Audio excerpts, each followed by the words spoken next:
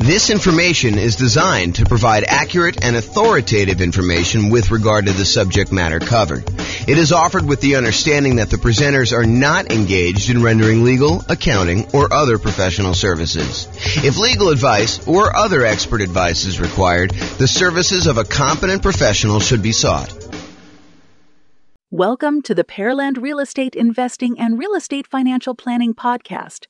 Learn all about investing in real estate in Pearland, Texas, with a combination of real estate financial planning and modeling with numbers specific to Pearland, plus syndicated, more generalized recordings of live and pre-recorded real estate investing classes, not all of them specific to Pearland. Be sure to stay tuned after the podcast for a message from our sponsors. Well, good morning. Welcome, everyone. I am your host, James Orr, and today we have a class that I think is going to surprise a lot of folks. What if I told you, this sounds like such a sleazy, infomercial pitch, but go with me for a minute here. What if I told you I could save you, on average, 4 years off of financial independence, 4 years of working at a job that you don't like, and have you be able to be financially independent 4 years earlier? Or what if I told you it was 7 years on median? And what if I told you, because everyone's all crazy worried and paranoid right now, we've seen interest rates rise over the last, year and a half or so, whatever it's been. They went from all-time lows. How quickly we forget that they're all-time lows, not just, lows, but how quickly we went from all-time lows to not even all-time highs. I mean, just more reasonable ranges for mortgage interest rates, kind of in the middle range of what we would see normally. What if I told you that I could help you avoid having to deal with higher interest rates completely? Well, that is what today's class is all about. The class is called, Is It Better to Nomad, do the Nomad real estate investing strategy, which we'll talk about here, or buy rentals for cash? If you buy rentals for cash, you don't have to deal with mortgage interest rates at all. So today, what we're going to do, if I can get the screen to go, we're going to look at me doing modeling for over 300 U.S. cities. And then I will compare someone who does the Nomad real estate investing strategy versus someone who does not do the Nomad real estate investing strategy and saves up their money and buys rental properties for all cash. They ignore whatever is going on with interest rates. And I know that you're thinking to yourself, James, that would take forever.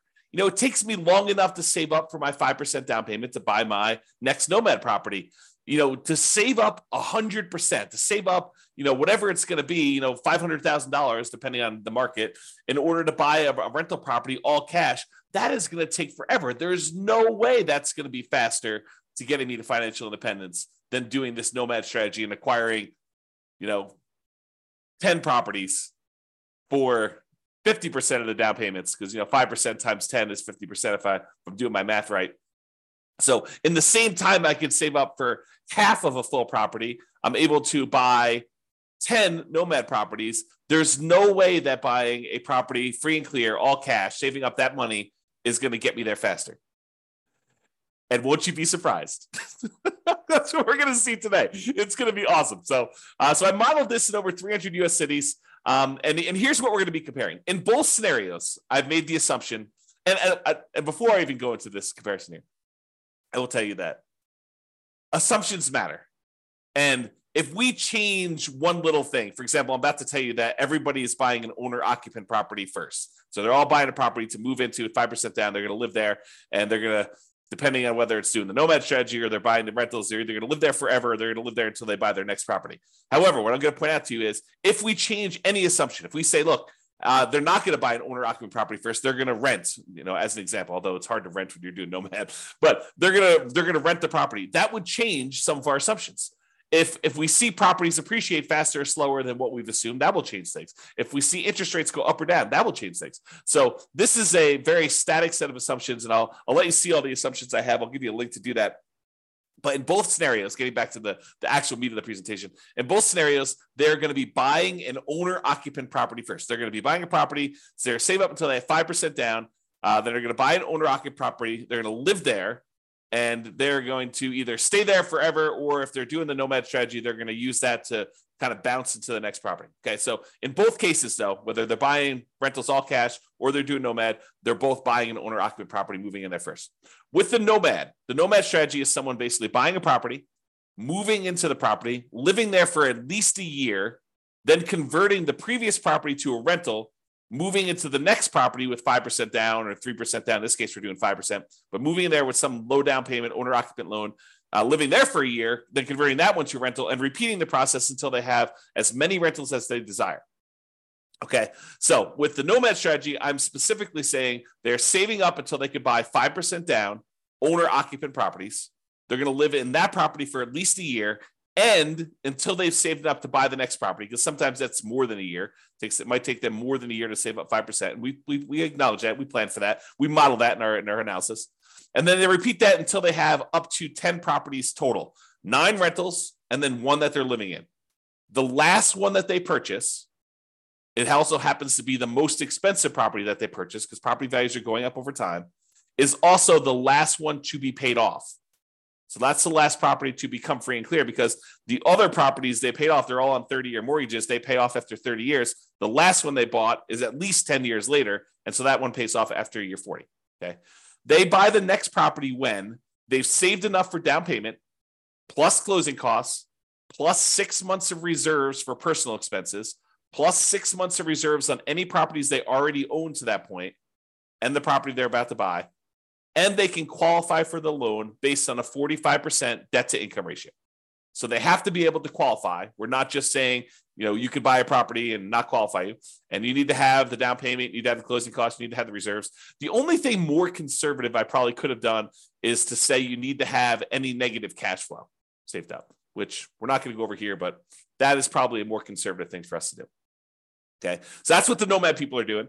The buying rentals for cash people, they're going to buy an owner-occupant property. They're going to move in there. They're going to live there forever. Then they're going to save up until they buy properties for all cash with closing costs and reserves. They're not getting any loans at all except for their initial owner-occupant purchase where they move in. And they're going to buy up to 9 rentals this way. Although I will tell you, because you have free and clear properties and the cash flow on a free and clear property is so much better than buying a property with little down or even regular 20%, 25% down, you need a lot fewer of these in order to qualify to be financially independent. Okay. If you want to see my detailed modeling of all this stuff and be able to kind of mouse over on the charts and see my assumptions and drill down to stuff or see any updates, because if I change any of the numbers, those numbers will change. You can go to the link on the page. I'll put that in the show notes if you're listening to this on the podcast as well. That way you can click through and watch it. Okay. So one of the things we're going to measure is how long it takes them to be financially independent. The other thing we're going to measure is what their net worth is at year 40. So we're going to arbitrarily pick year 40 and say at year 40, what's their net worth? And also how many months or years it takes for them to be financially independent. And so I should probably define for you what financially independent means to me so that you understand what the math is. So they're financially independent when the income from their investments exceeds their expenses. And each city has its own expenses. If you live in a more expensive city, you make more money, so your savings rate is higher. I mean, the dollar amount you're saving, it changes based on what city you're in. Still the same percentage. But then the amount of money you make in different markets changes because the prices of properties in those markets change as well. So in order for you to be financially independent, though, you need to overcome whatever that income is. You need to replace the income you were making in that city. So more expensive markets, they may make more money, but they also have a higher threshold, a higher bar in order to be financially independent. Okay, so in order to replace that income, it needs to come from these 5 sources. So there's 5 ones that we're really not doing anything with in this particular modeling, but do come into play. So any passive income from Social Security, any passive income from any annuities that they might buy, and any passive income from any pensions. We're not doing any modeling with that. We're really primarily focused in on 2 sources of income for the modeling that we're doing, but those other 3 would normally count in order to see if somebody were financially independent. The 2 that we're primarily focusing on is the net positive cash flow from any rental properties. So you take all the income they're getting from their rental properties, and you subtract out all the expenses they have on that property, vacancy, principal and interest payments from their mortgage, if they have one. Some of these guys are buying free and clear. Any property taxes. If they have PMI, which they will if they're buying 5% down, they have PMI payments until that drops off. Any property insurance payments they're making on that, any maintenance on the properties, and any property management, although they're managing the properties themselves in this particular modeling. Okay, so any net positive cash flow, all the income minus all the expenses. And in addition to that, if they have extra money left over, if they basically have money sitting in a stock market account earning, whatever the stock market account is earning, they take that amount of money and they multiply that by what we refer to as a safe withdrawal rate. The most common one, and I think the one we're using in this case, is probably 4%. So if they had $1 million in stock, they'd be able to say $40,000 a year of that is contributing toward whether or not they're being financially independent. So we use that too for any extra money they have left over. So if they get to the point where they've bought all their properties, now they have this account balance just growing over time, that would also contribute to them being financially independent. So the sum of all 5 of those things, in this particular case, these 2, net positive cash flow from rental properties and the invested assets times the safe withdrawal rate, plus if they had this going on, which they don't, Social Security, annuities, or pensions, then all of those combined would then see if they have exceeded their income that they had from their jobs. And that is how we would define them being financially independent. Okay. So my assumptions, each city's modeling uses their median, essentially, home price and estimated rents on what the median home price in that market would be. Now, we did not apply any of our optimization strategies. We didn't apply any of the 88 strategies that we have to improve cash flow on rentals. So this is not like, hey, if you really optimize everything, then this is what it would be. This is sort of like any investor could come in and achieve these results. That's sort of what I'm looking to do here. It's not like you're buying exceptional properties. It's not like you're trying to maximize the income and minimize your expenses on your rental and applying those 88 strategies to do that. This is really just generic median income coming in. As I mentioned before, the job income does vary based on the city so that they can afford a property in that marketplace. If I said everybody makes $5,000 a month and they tried to buy a property in California, good luck. They would never buy a property because they never qualify with that 45% debt to income. So I had to adjust incomes when I modeled different markets to say, look, someone in California obviously makes more than someone in, let's say Mobile, Alabama, which has a lower price property than California does. So in cities where they have higher income, they need more passive income, more investment income, more rental income to be considered financially independent. So to those who more is given, more is expected in order for them to be financially independent. It's another way of thinking about that. We do start everybody with just enough for a down payment to buy a 5% down owner-occupant property with closing costs. So about 7% of the property prices in that market. I set a threshold at the bottom to be at least 10K, which I'm not even sure anyone hits the minimum. But they are buying an owner-occupant property in both scenarios, whether they're doing Nomad or whether they're buying all cash. Now realize though, with Nomad, they keep moving out of it into their next owner-occupant property. When they're buying properties for cash, they live in that first property forever. And this may actually come into play because if they actually pay off their owner-occupant property, the amount that they need in expenses actually goes down. And so the amount that they need to be considered financially independent actually goes down because they no longer need to have that mortgage payment in order to be considered financially independent, which is interesting. And may come into play because with the Nomad one, that's 10 years later at least, right? Once they bought their last owner-occupant property. With the buying properties for cash, they bought that property early on. And so that property gets paid off after 30 years. Interest rates. Here's my assumptions for interest rates. When buying an owner-occupant property, we're assuming they're getting a 6.5% owner-occupant interest rate with 5% down. And in addition to that, it does have private mortgage insurance. That private mortgage insurance is the insurance you pay because you didn't put 20% down to protect the lender in case you default. That's what PMI is, private mortgage insurance. Now, if they were buying rentals, which they're not, right? They're buying owner-occupant properties, but if they were buying rentals and they're paying cash for the other strategy, the rental interest rate I've made the assumption would be 7% for non-owner-occupant, 20% down, and that would not have PMI because you're putting 20% down in that case. But again, we're not using that number because they're buying properties for cash. Okay. I also assume that they're earning 7% per year in the stock market as their rate of return there. And I modeled this out for 100 years. I used to model it out for shorter, but I started doing 100 because sometimes they'd be financially independent right after I stopped my modeling. And I was like, look, we'll just do 100 years and see what it looks like for all those. If you want to see my assumptions for any of these, go to realestatefinancialplanner.com/model, MODEL, and you'll be able to see like every different city, a whole bunch of analysis for like all the cities at once, but then you can drill down into any given city and see what my actual modeling is for that particular case, whether they're doing Nomad or buying properties for cash or whatever they're doing there. All right, so here we go. This is it. When do they achieve financial independence? So there's 305 cities that I did this modeling for, 305 different US cities. So in the baseline Nomad model, they achieved financial independence faster in 84 out of the 305 cities. So in 84 out of 305 cases, it was better for them as far as speed to financial independence goes, to get to the point where they are completely financially independent. They no longer need to work anymore. In 84 cities out of 305, if they do the baseline Nomad model, buying a property with 5% down, moving in, live there for a year, converting it to a rental. Okay. In 10 cities, it didn't make any difference which model they took. So 10 out of 305, which is what? I don't know, 3% maybe? About 3% of the time, didn't matter what you could have picked either, doesn't matter.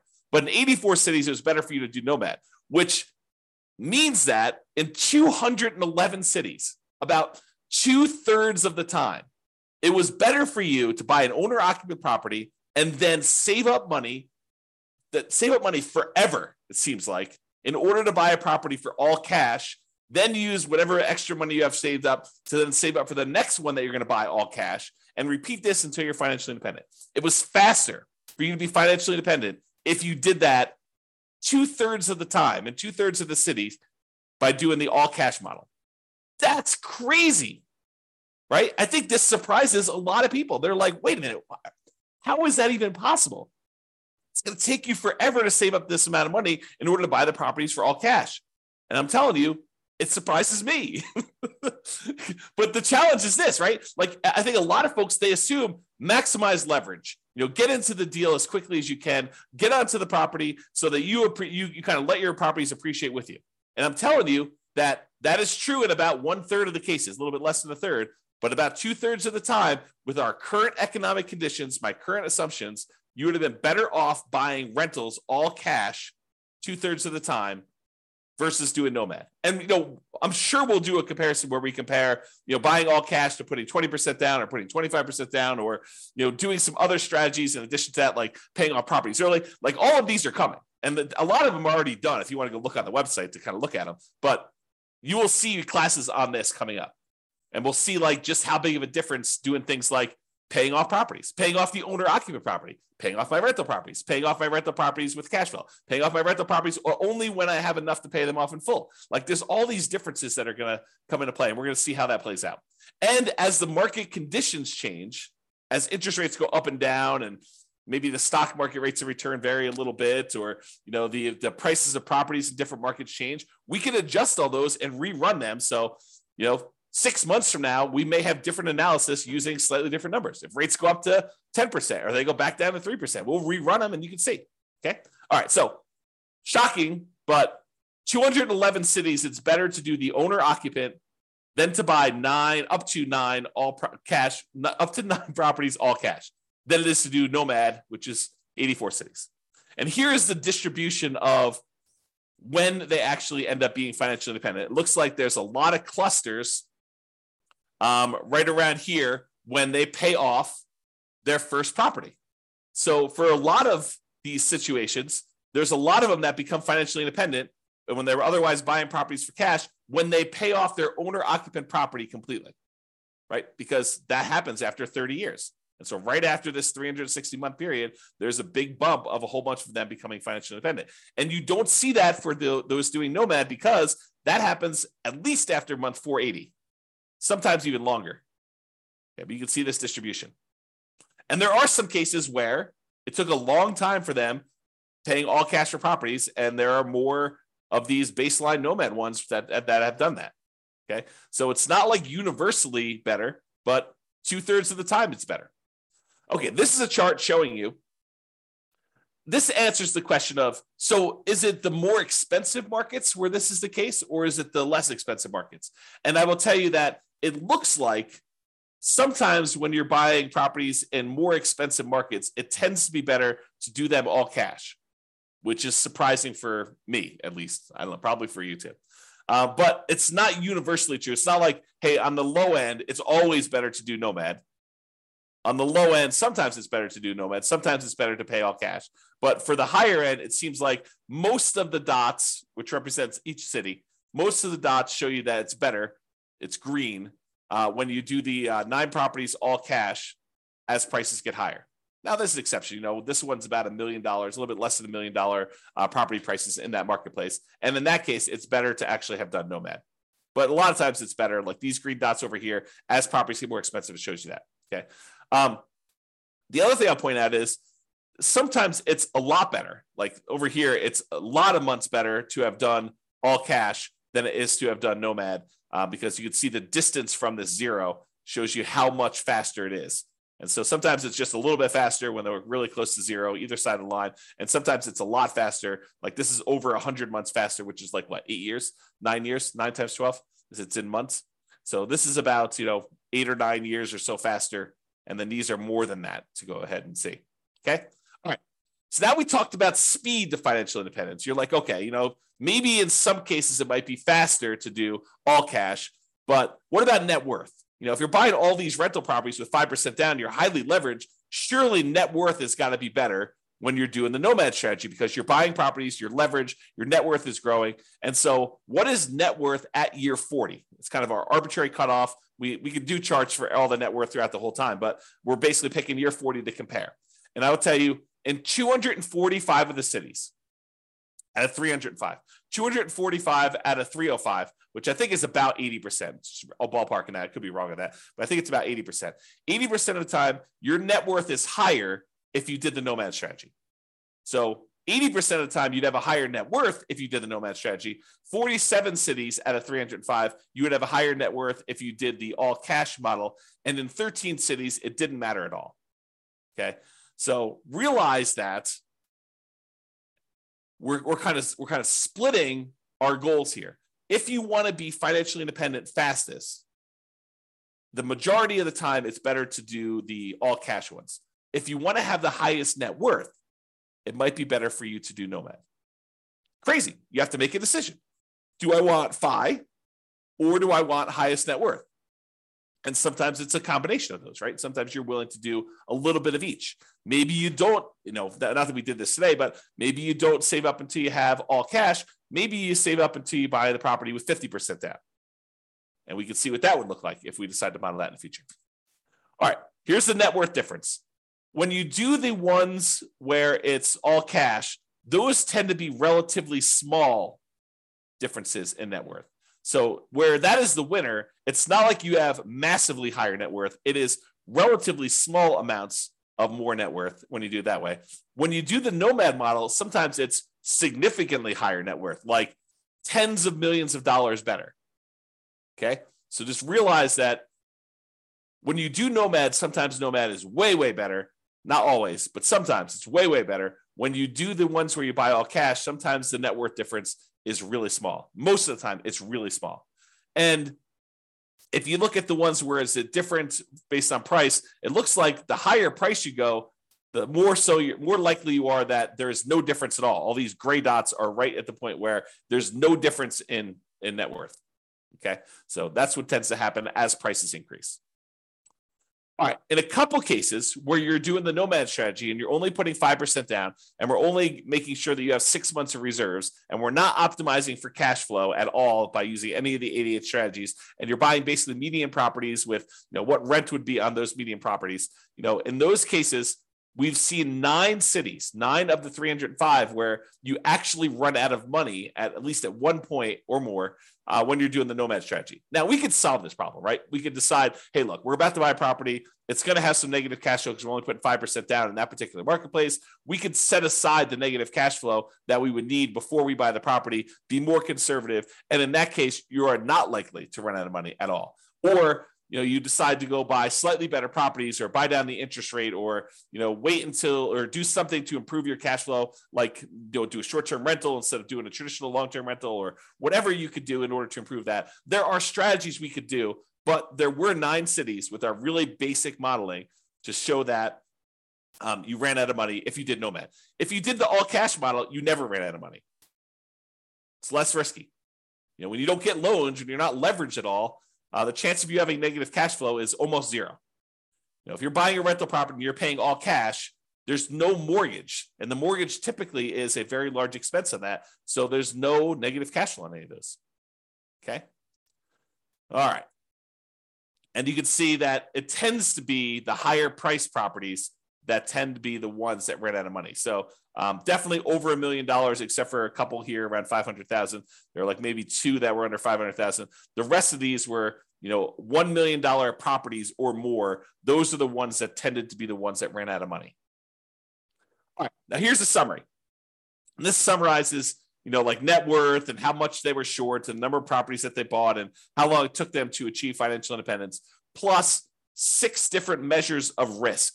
Okay. And so I did both the median of all of these for all the cities, and then I do the average. So on median is when you take all the different numbers. So let's say we're talking about net worth at year 40. So you take the lowest net worth at year 40 and you take the highest net worth at year 40. The median is the middlemost number from that list sorted highest to lowest. Okay. And so the median net worth of someone doing the Nomad strategy is about $8.2 million 40 years in the future. If you want to know what that is, sort of like today's dollars, if you divide by 3, you'll get a rough idea. So it's like, 2.6, 2.7, somewhere around there, is about what the net worth would be in today's dollars, if you think about that. Okay. So that's for someone doing Nomad. $8.2 million is what it is in the non-inflation adjusted back to today. So what was it if you bought the properties all cash? Well, it was 6.8, a difference of $1.4 million. Or another way of saying that is when we look at the median, doing Nomad was 17.5% better in terms of net worth. Non-trivial. I mean, that's not insignificant.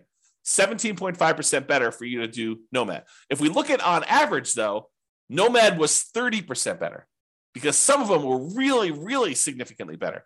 So the average for the Nomad one was 11.9 million net worth. The average for the buying all cash one was 8.2 million. And so that's a $3.6 million difference, or about 30.5% better to do Nomad in terms of net worth. However, let's look at how long it takes someone to be financially independent, the minimum target monthly income in retirement achieved. Okay, so if you did the Nomad strategy, it took you 529 months on median versus 447 months. That's a difference of, on median, the middlemost number of 82 months. 7 times 12 is 84, if I'm not mistaken. 7 times 12 is 84. I think it's 84. So that's about almost 7 years better to do the all cash one. It's about 15%, 15.5% better to have done all cash for achieving financial independence on median. If we look at average, it was 547 months on average, to do Nomad, or 498 months on average to do the all cash ones. Let me take a drink and mute myself. Okay, I'm back. All right, so for the baseline Nomad one is 547 months versus 498 on average, or about 49 months difference. About 4 years on average faster for you to do all cash rentals than it was for you to do Nomad, or about 9% better. Remember at the beginning, I said, what if I could save you 4 years off of your, the time you were working a job you didn't love to become financially independent? Well, that's what I'm showing you. On average, it's 4 years faster for you to do all cash than to do Nomad. So if you were planning on doing the Nomad strategy right now with our current economic conditions in all the different cities in the U.S., 305 cities that we modeled, it's 4 years faster for you to save up and do all cash. Whew, mind blown. Okay, now let's look at risk. When we look at the median for risk, in all the ways that we measure risk. Risk is usually about like how much can rents go down before you have negative cash flow, or how much can prices go down before you have, negative equity, or like what's your debt to income rate, your average debt to income for the whole scenario, or what's your average debt to net worth if you kind of want to measure like how much debt load you're carrying compared to your net worth, or your liquidity to your debt to account balance. Like all of those are different measures of risk, and a lot of them include a measure of risk as measured through debt load, like how much debt you have. And then of course the number of months of reserves. But in 5 of the 6 different measures of risk, you would have been better off paying all cash. Well, if you think about it, it makes sense, right? You're not getting loans on these properties, so it's less risky to do those types of strategies. If you don't have any debt at all, your debt to income is going to be better, right? If you don't have any debt at all, well, you do have debt because you're buying the owner-occupant property at first. But if you only have one property that has debt and 9 of the other ones don't, then you're going to be less risky. If you only have one property with debt, 9 of the other ones don't, your debt to net worth is going to be better, or your debt to your account balance is going to be better. And so in all those cases, both an average and median, it is better, less risky for you to buy the properties all cash.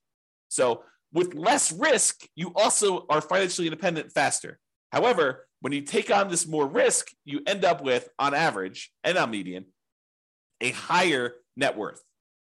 Not universally, there's somewhere it's different, but most of the time. Okay? All right, so now, just a reminder, we've been talking about like this median property and the rent on that median property. We could go and apply all these 88 strategies that we have to improve cash flow, to improve these numbers for those with the rentals, okay? We're basically using median price properties and what rent might be on those in each of the market. You, as an individual, should be able to choose and do better than what I've talked about. And I do model some of those improvements and the impact and some of the other things we're doing where, I'm saying you're getting better rent or buying at a discount, or, you're buying a slightly different price property or whatever. Now, if you are an expert in your local market and you want to help me improve the kind of numbers I'm modeling in your local market, please do reach out via email and I can update the numbers in our database, rerun all the scenarios, and get updated versions of both the individual cities analysis and also the aggregate analysis we've done on all 305 cities. So, just reach out to me and kind of tell me, hey, look, James, your numbers you're using for whatever market you're in that you're an expert at are slightly off. They're slightly higher. Be nice, by the way, but they're slightly higher than what they should be, or they're slightly lower than what they should be. I'm not looking for like the best case of, well, I did this deal 3 years ago and it was amazing, and so we should use that for the modeling. No, what I want to use is numbers that any real estate investor could go in and achieve. I don't want to set this bar and say, the top 5% of investors in that market who are just like destroying it, they're crushing it, they're doing like most amazing that they possibly can. I don't want to use those numbers because it's unrealistic for others to achieve that. So I want to use the numbers that any real estate investor that goes into that market could use and realistically achieve. But if you want to come help me and do those numbers, great, let's do those. Let's improve the numbers. We'll do the analysis again for all the different models we've done for your city. And then it'll also update automatically and all the aggregate stuff. So if you are, reach out and do that. Now, when you're doing the Nomad strategy, where you're buying a property, 5% down, you're moving into the property, you're living there for at least a year, you must be buying properties in that local market.